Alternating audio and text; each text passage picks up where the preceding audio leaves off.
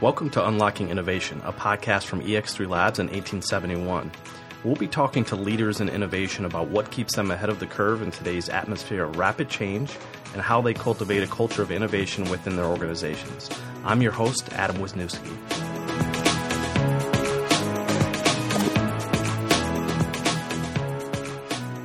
Today's guest is Stephen Pratt. Stephen is the CEO of Noodle.ai, a San Francisco-based startup that uses artificial intelligence to create a world without waste. Focused on reducing the carbon footprint and driving economic value for enterprise clients, Noodle.ai has been named one of the most innovative artificial intelligence startups. Stephen is joining us today to talk about his current work and career journey, which includes founding and leading Infosys Consulting to an $800 million portfolio, as well as acting as the global leader of Watson for IBM. Thank you for being here today, Stephen. Thanks. Great to be here. So for the listeners that are getting to know you a little bit better, would you mind giving a brief overview of your career journey?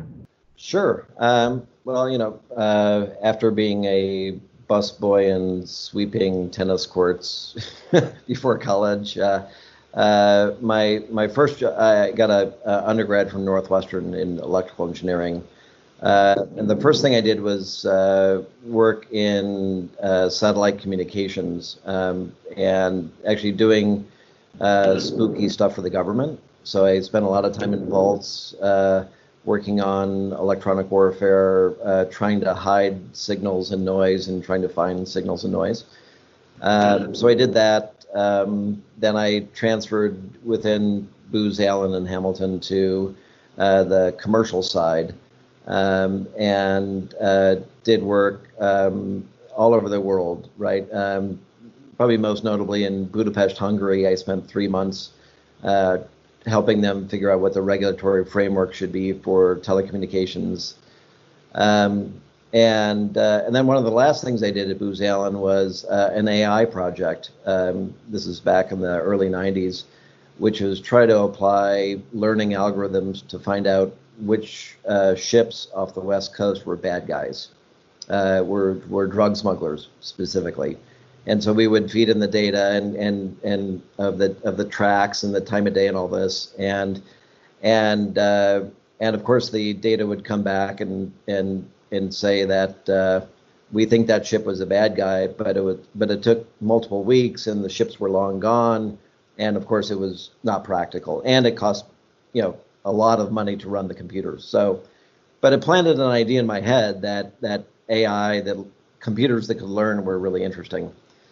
So fast forward, I spent 12 years at Booz Allen and Hamilton, at Deloitte Consulting. I started the CRM practice, customer relationship management practice, before that was even a thing, and then worked with a small IPO company called Siebel Systems, and basically built that practice over more than a decade with Deloitte, and that became a very, very large practice.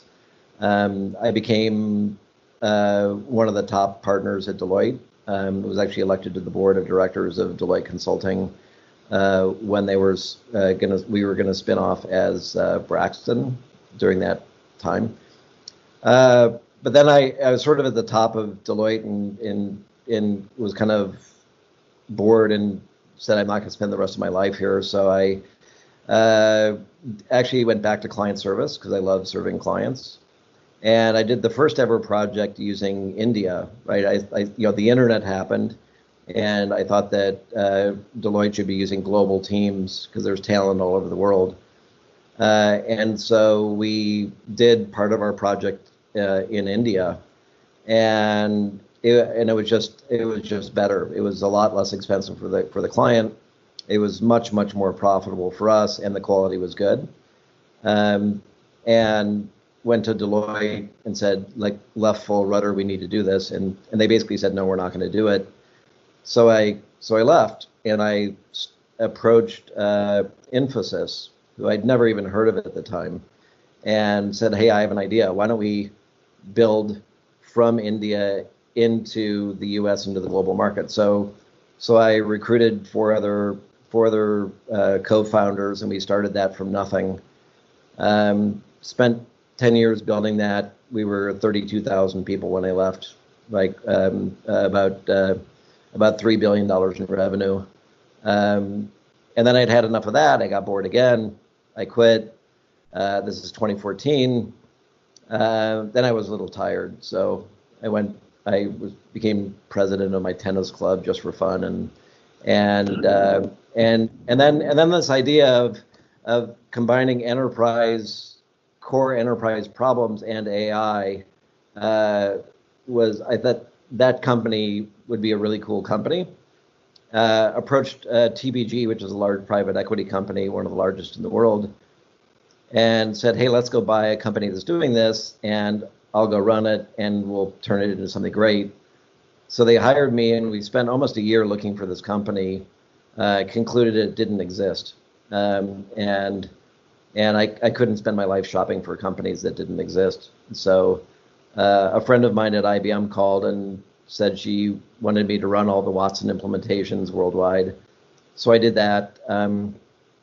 Turned out it wasn't what I wanted to do at the time and didn't fit what I wanted.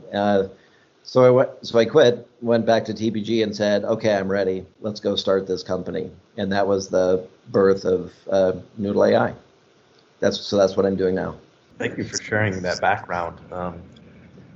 Gosh, there's so much to dissect there and so many interesting branches that I can take from a conversation perspective. But I think that what I'm curious about, especially kind of the genesis of your journey within AI, was really around being able to kind of use it for defense purposes. It sounds like that was kind of the first foray into AI. Yeah, right. What about that moment? What did you see, if we were to kind of flash back, because you said it was kind of served as maybe a pivotal moment for you. What went through your head when you saw that implementation? Everything that I had seen up to that point in computer software was someone sitting down and typing out rules, and you have a specification, and then you type those rules, and then the software did that, and you thought that was pretty cool that it did what I wanted it to do. What was different about AI is you fed in data and you didn't program any rules, and it figured out the rules, and the machine figured out the rules and came up with non-intuitive answers that would be beyond human capacity. And also, the more data you fed it, the better it got. So it actually learned. And so it was kind of this living, evolving piece of technology that, to me, I'd never seen before. And that was super exciting because it went from this static, inanimate thing that got worse over time as the rules got more and more out of date, to this thing that was constantly improving and was doing things that were beyond the capability of anyone to program. I thought that was for me. That was like, holy crap, that's amazing. Absolutely. Yeah. And since obviously you had some barriers back then in terms of time, right? The outputs weren't as quick, so it took some time to get up to where you wanted it to be. Because you had such an extensive career in artificial intelligence, when do you feel like the technology caught up with the imagination in terms of what the art of the possible could look like? Well, I think it's still catching up.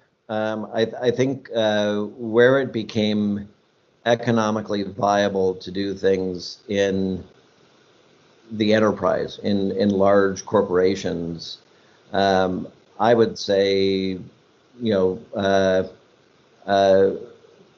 2010s, right?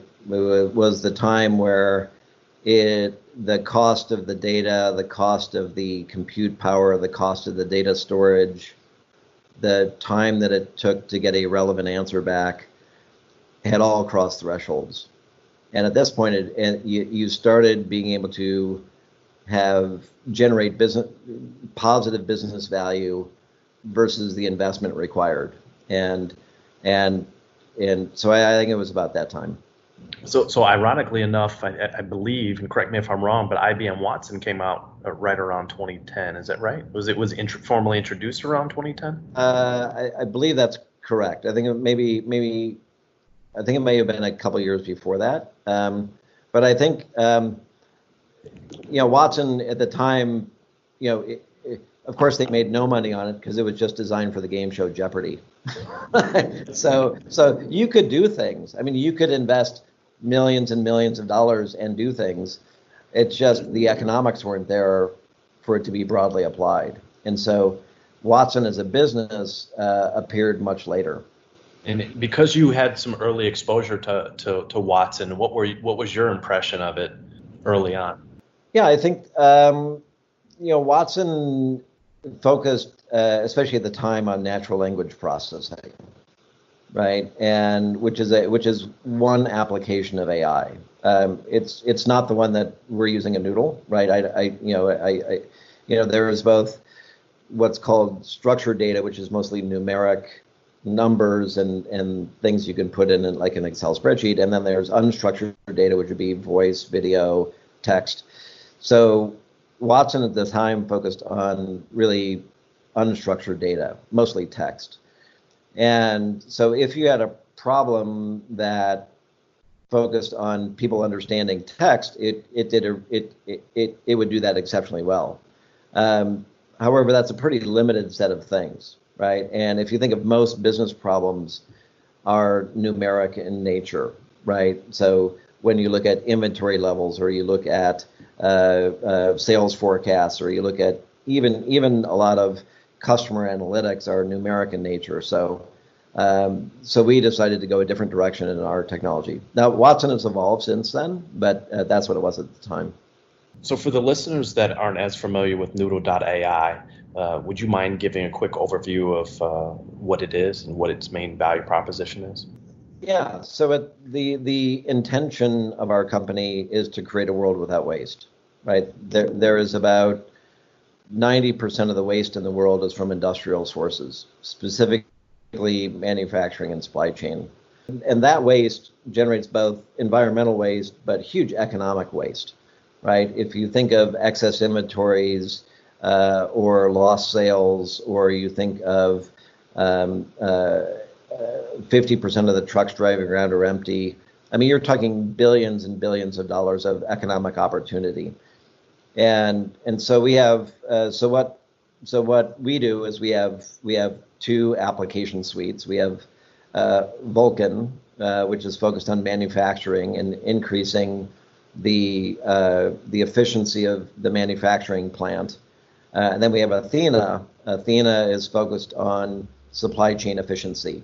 And these are really, you can think of them as sort of a layer of intelligence that sits on top of traditional enterprise systems like ERP systems or MES systems. I'm curious about the names, because Athena and Vulkan. Yes. What's the genesis behind that? Right. So well, they're both gods, right? Vulkan is actually the god of manufacturing, and Athena is the goddess of commerce, right? Among other things. Athena is also a little bit of a troublemaker, and which we like.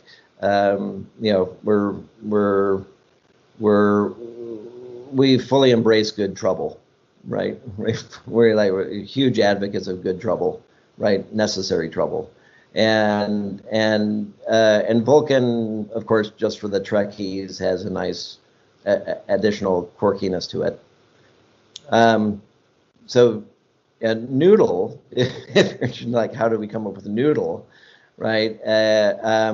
So if you have tried to name a company, because you did, right? So naming a company is an excruciating process, and we hired a naming consultant and rejected everything, and I think it came down to the founders, and I think the finalists were like Intelligenesis or something like that, and I'm like, no, it has to mean thinking brain, right? Learning, and it has to be fun, quirky, memorable, right? And so So I insisted Noodle, and then the AI URL had just become available.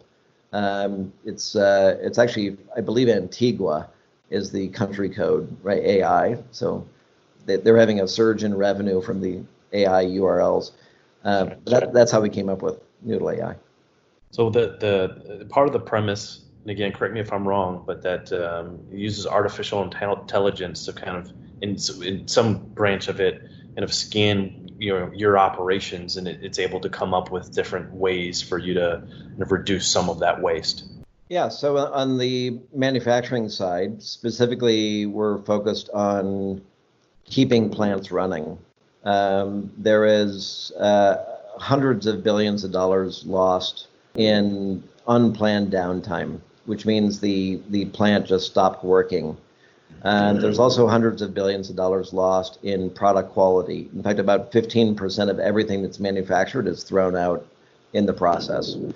So what our applications do is they actually ingest about 30,000 data streams from the sensors in a typical mill, and they find very complex patterns, correlations in those sensor values that tell you that something's going wrong in your plant and you need to fix it, or something will go wrong in the future in your plant and you need to fix it, or the way the plant is configured right now is going to lead to a defect in your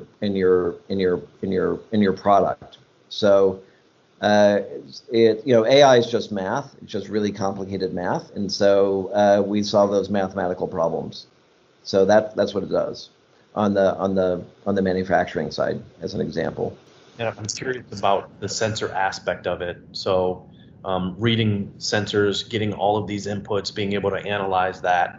What does that typically look like from an implementation standpoint? Does it require additional hardware to support it, or are you literally just kind of the software layer on top of existing manufacturing processes for that specific part of the business? Yeah, so typically what we do is it's just the software, but we also, in some customers, have put in edge devices. So we will actually put a device in the factory, and because there's so much data that is being produced, we also have the capability to do what we call as AI on ingest, which actually sorts the data into, probably interesting, probably not interesting. And then the probably interesting data you put in high cost, high accessibility storage, and the probably not interesting data you put in low cost bulk storage. And so, but that's generally a more advanced implementation of our services, of our applications.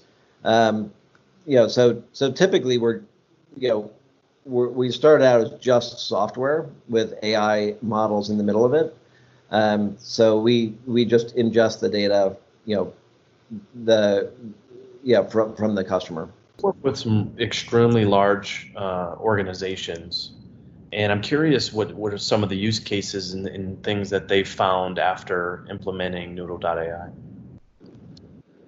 Yeah, so on the manufacturing side, like I talked briefly about, is asset health and product quality are really the two main focus areas. On the Athena side, we focus on really understanding and predicting supply-demand imbalances. And so we will look into the future and say, it is likely that you're going to run out of this specific product in this specific distribution center at this specific time. Therefore, you need to correct that problem. In fact, we can even go back up into production and say you need to change your production schedule so that you produce more of this. The way this reduces waste is that generally companies hate lost sales. And so they keep putting more and more inventory into the channels. And so it is very common to see a full warehouse of one product over here and empty shelves of the same product somewhere else. right? And typical ERP systems like SAP just can't handle this problem, right? It was never designed to solve this level of mathematics, and so really what you need is a layer on top of it. And so that those are the main things. So I have to imagine, especially during the pandemic, I mean, I know we've seen quite a bit of our clients from CPG side to even healthcare have challenges just around supply, right? In some cases, there's demand's going through the roof on certain products. For example, consumer packaged goods on the food and beverage side. People are staying home more. They're right. consuming more. Have there been any interesting findings that have come out in the last 8 months of different clients that you've worked with as a result of the pandemic? Yeah, I mean, extraordinarily interesting. I mean, I can't imagine a more interesting time, recognizing the tragedy of it all, right? I mean, it's like a horrible thing. But from a keeping the world's supply chains running in food, which is an important thing, we actually saw the disruptions in the supply chain coming very early, right? Coming from different parts of the world, and we're like, what's going on? And you're right. I mean, a lot of people say a typical response was make as much of everything as you possibly can, right? But it turned out it was a lot more nuanced than that. It was nuanced by product, it was nuanced by time, and it was nuanced by geography. And so getting these dimensions right of these surges in products and the different stages of demand, right? So, for instance, for packaged foods, that what we found is that there was a hoarding stage, and then there was indeed elevated consumption, but not at the hoarding stage, and it varied by geography depending where the virus was hitting, and it so by time and by location. So it was super interesting, and there was also a lot of learnings from other countries and other parts of the world. So you could actually train your model on like what happened in New York and then apply that at different locations. So I mean, it was one of the quotes from one of our customers was that our system in 3 weeks had generated more insights than people they had trained their entire careers. And just because, I mean, the way most companies try to solve the planning problem is they hire lots and lots of planners who are very experienced. But this problem is not something that fits inside one human brain. And you can't daisy chain brains together to act as one big brain. So what you really need is one big brain to assist these planners. You still need the human element because there are still blind spots in AI. So the human is still really important, but you need this super calculator to help you figure out the math. So I love the way you describe that, and I'm curious because you mentioned the augmentation of people through the technology. There are a lot of AI skeptics out there that, one, feel like it's going to come and take all the jobs, and two, I think there's definitely a deep-rooted fear that some people have around a lack of utility that they will have as a result of AI taking over.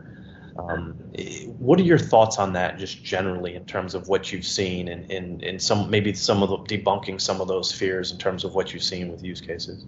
Yeah, I mean, I at least as far as I can see out, I think it is a bunch of bunk. Right now, it might cause localized economic displacement, especially things like in self-driving cars and things like that. But I mean, the reason we picked manufacturing and supply chain is because it's a very, very important problem in the world to solve, right? Reducing waste in the world is a really important thing, and there's huge economic upside. And so I think that AI actually has the opportunity to solve some of the most important problems in the world with people, right, as a power tool to solve these problems. So I'm an AI optimist when it comes to that.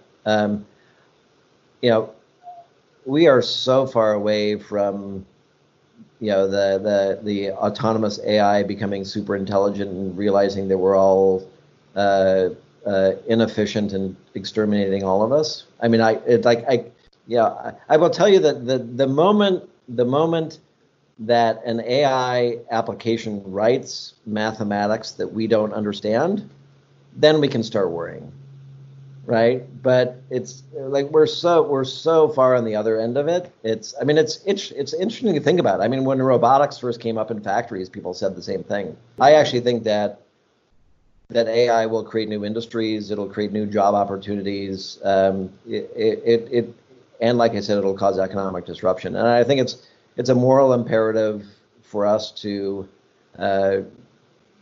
make sure that we help the people be mobile in their skills, right, and train people for this future. And because there's going to be a lot of things that computers will do, and you don't even need AI for it, but AI will, I think, extend it. That AI will do that especially repetitive tasks, right? That I think AI will be better at. So I mean, that's my view. It's hard to argue with the concept of reducing waste. I don't think you'd find any large organization or individual that will dispute that. I can identify a dozen use cases right off the bat that I think Noodle.ai would be perfect for. But what are some of the challenges that you find in helping organizations implement it, or any pushback that they have in terms of existing systems or other processes or lack of knowledge? Well, first of all, I mean, the interesting thing about AI and data science generally is it follows the scientific method of hypothesis test, right? So you actually don't know if it's going to work when you start. And we actually spent a couple years trying to find problems that were at the intersection of reducing waste, creating economic good, and were good data science problems. And so I think that's been really important. There are a lot of use cases that don't work, right? So first of all, you need to pick sometimes customers used to come to us and say, hey, can you do this? And we tried and it wouldn't work. So we've gone completely towards products, right? We sell Athena and Vulkan. We do these specific use cases, right? So that increases our confidence. I will say that most of the resistance that we see is risk aversion, right? I think if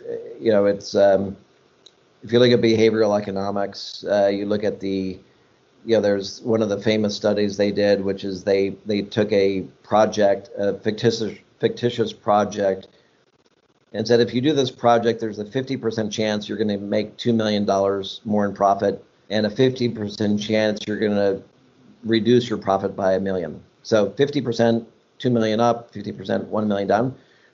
And they asked the executives, how many of you would approve this project? And almost all of them said no, right? I'm not going to do it, right? They went to the CEO and said, how many of these would you have liked your team to implement? And the CEO says, all of them, right? But looking at it from the individual's point of view, they say, the 2 million's great, right? I might get additional benefit, but if I lose $1 million, I'm going to lose my job, right? So we are a pioneering technology, and we see a lot of this loss aversion and risk avoidance, right, behavior. So I would say that's the status quo is our biggest competitor. Fantastic. So we think about industries and sustainability and waste reduction. What industry do you think is going to see the biggest benefit, or has seen the biggest benefit from your solution? Well, I mean, to date it's been financial services. I think if you look at all the high frequency trading, right, all of this, I mean, that's where it's been applied most. According to McKinsey, it's the areas in which it will have the biggest impact is sales and marketing in companies. I think they said it's a $4 trillion impact of the economy, or I think over the next 10 years.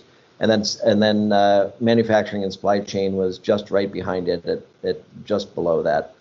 And then everything else paled in comparison. So I think AI will be used to analyze, human behavior and trying to predict what you're going to buy and how we can manipulate all of us to buy things and send the right messages at the right time. I mean, we're already seeing it everywhere, right? We did a couple of use cases in the early, and it gets right up against evil, right? Because the way you train AI systems is you give it more and more data about the thing you're trying to predict, and if you're trying to predict human behavior, then you need more and more information and intruding people's privacy, and also humans are inherently less predictable than physical objects. So I have a very hard time predicting what my daughter's going to do, right? So I think, but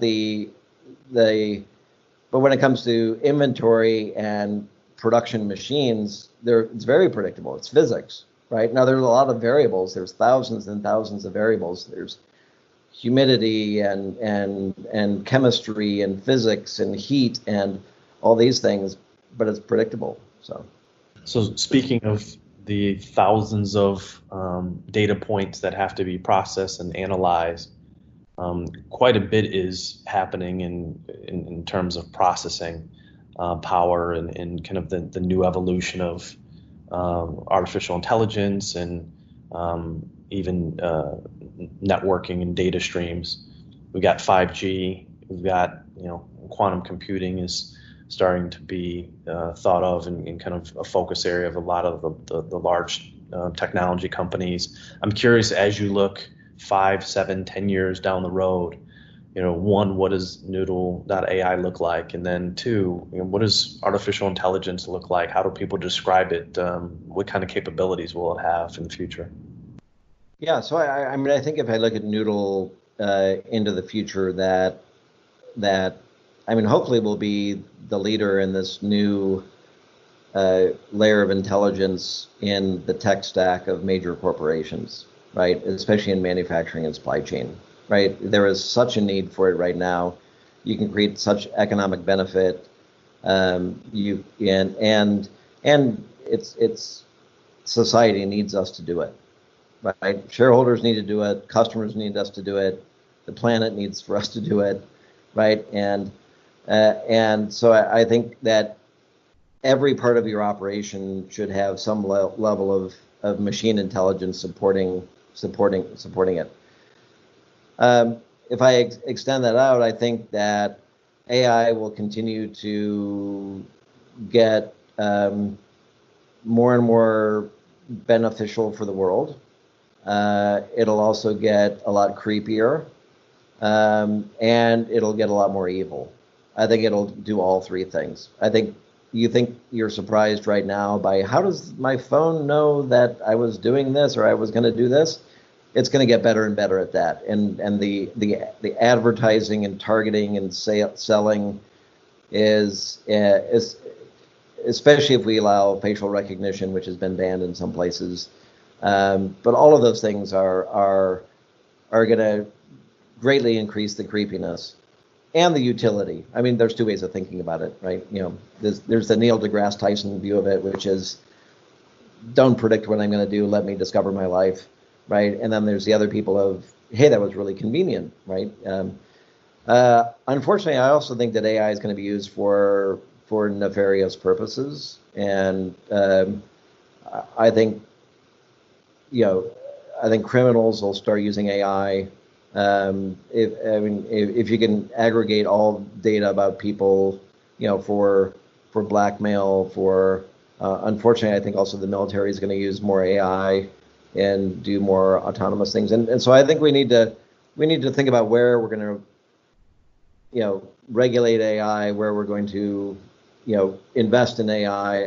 I think that certainly as a country, we should be investing in AI for good, right? I think if you look at other totalitarian states, they're using AI to control their society is a scary thing, right? Controlling children, controlling, that, to me, that's really, really bad. So this is a very, very powerful tool, and it's going to be used for good and evil. And I'm rooting for good. If someone's getting started, if they're listening in and they say, I love all of the things that you're saying, and I'd love to, think through different AI strategies within my organization. Is there any books or podcasts outside of Unlocking Innovation that they should check out to help them get better versed in thinking through how AI can help them achieve their business goals? There's tons of them. Lots of good podcasts. But I think from a book perspective, if you're a non-technical person, I think Data Science for Business, I think it's by Fawcett, I think is a good book. There's just tons of resources out there. I would just dive in, just start learning. It's you'll find all kinds of them. Not so standard deviations is a good one, right? Data Skeptic, those are two good podcasts. Yeah. Fantastic. So last question of the day, most important one. What's the one app on your phone that you can't live without? Oh my God. Only one? Maybe two. Well, I have my here. Okay, I'll tell you what I well, certainly Slack, right? I would say like the New York Times, right? Of course, there's my Sonos, which plays my music, so that's that's an important one to keep me sane. Absolutely. Yeah.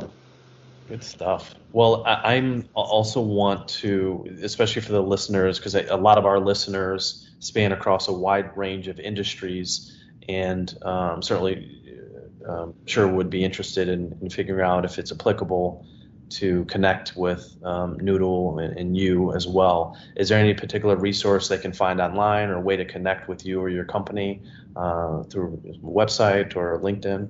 Yeah. So our web address is noodle.ai, right? My email address is steve@noodle.ai.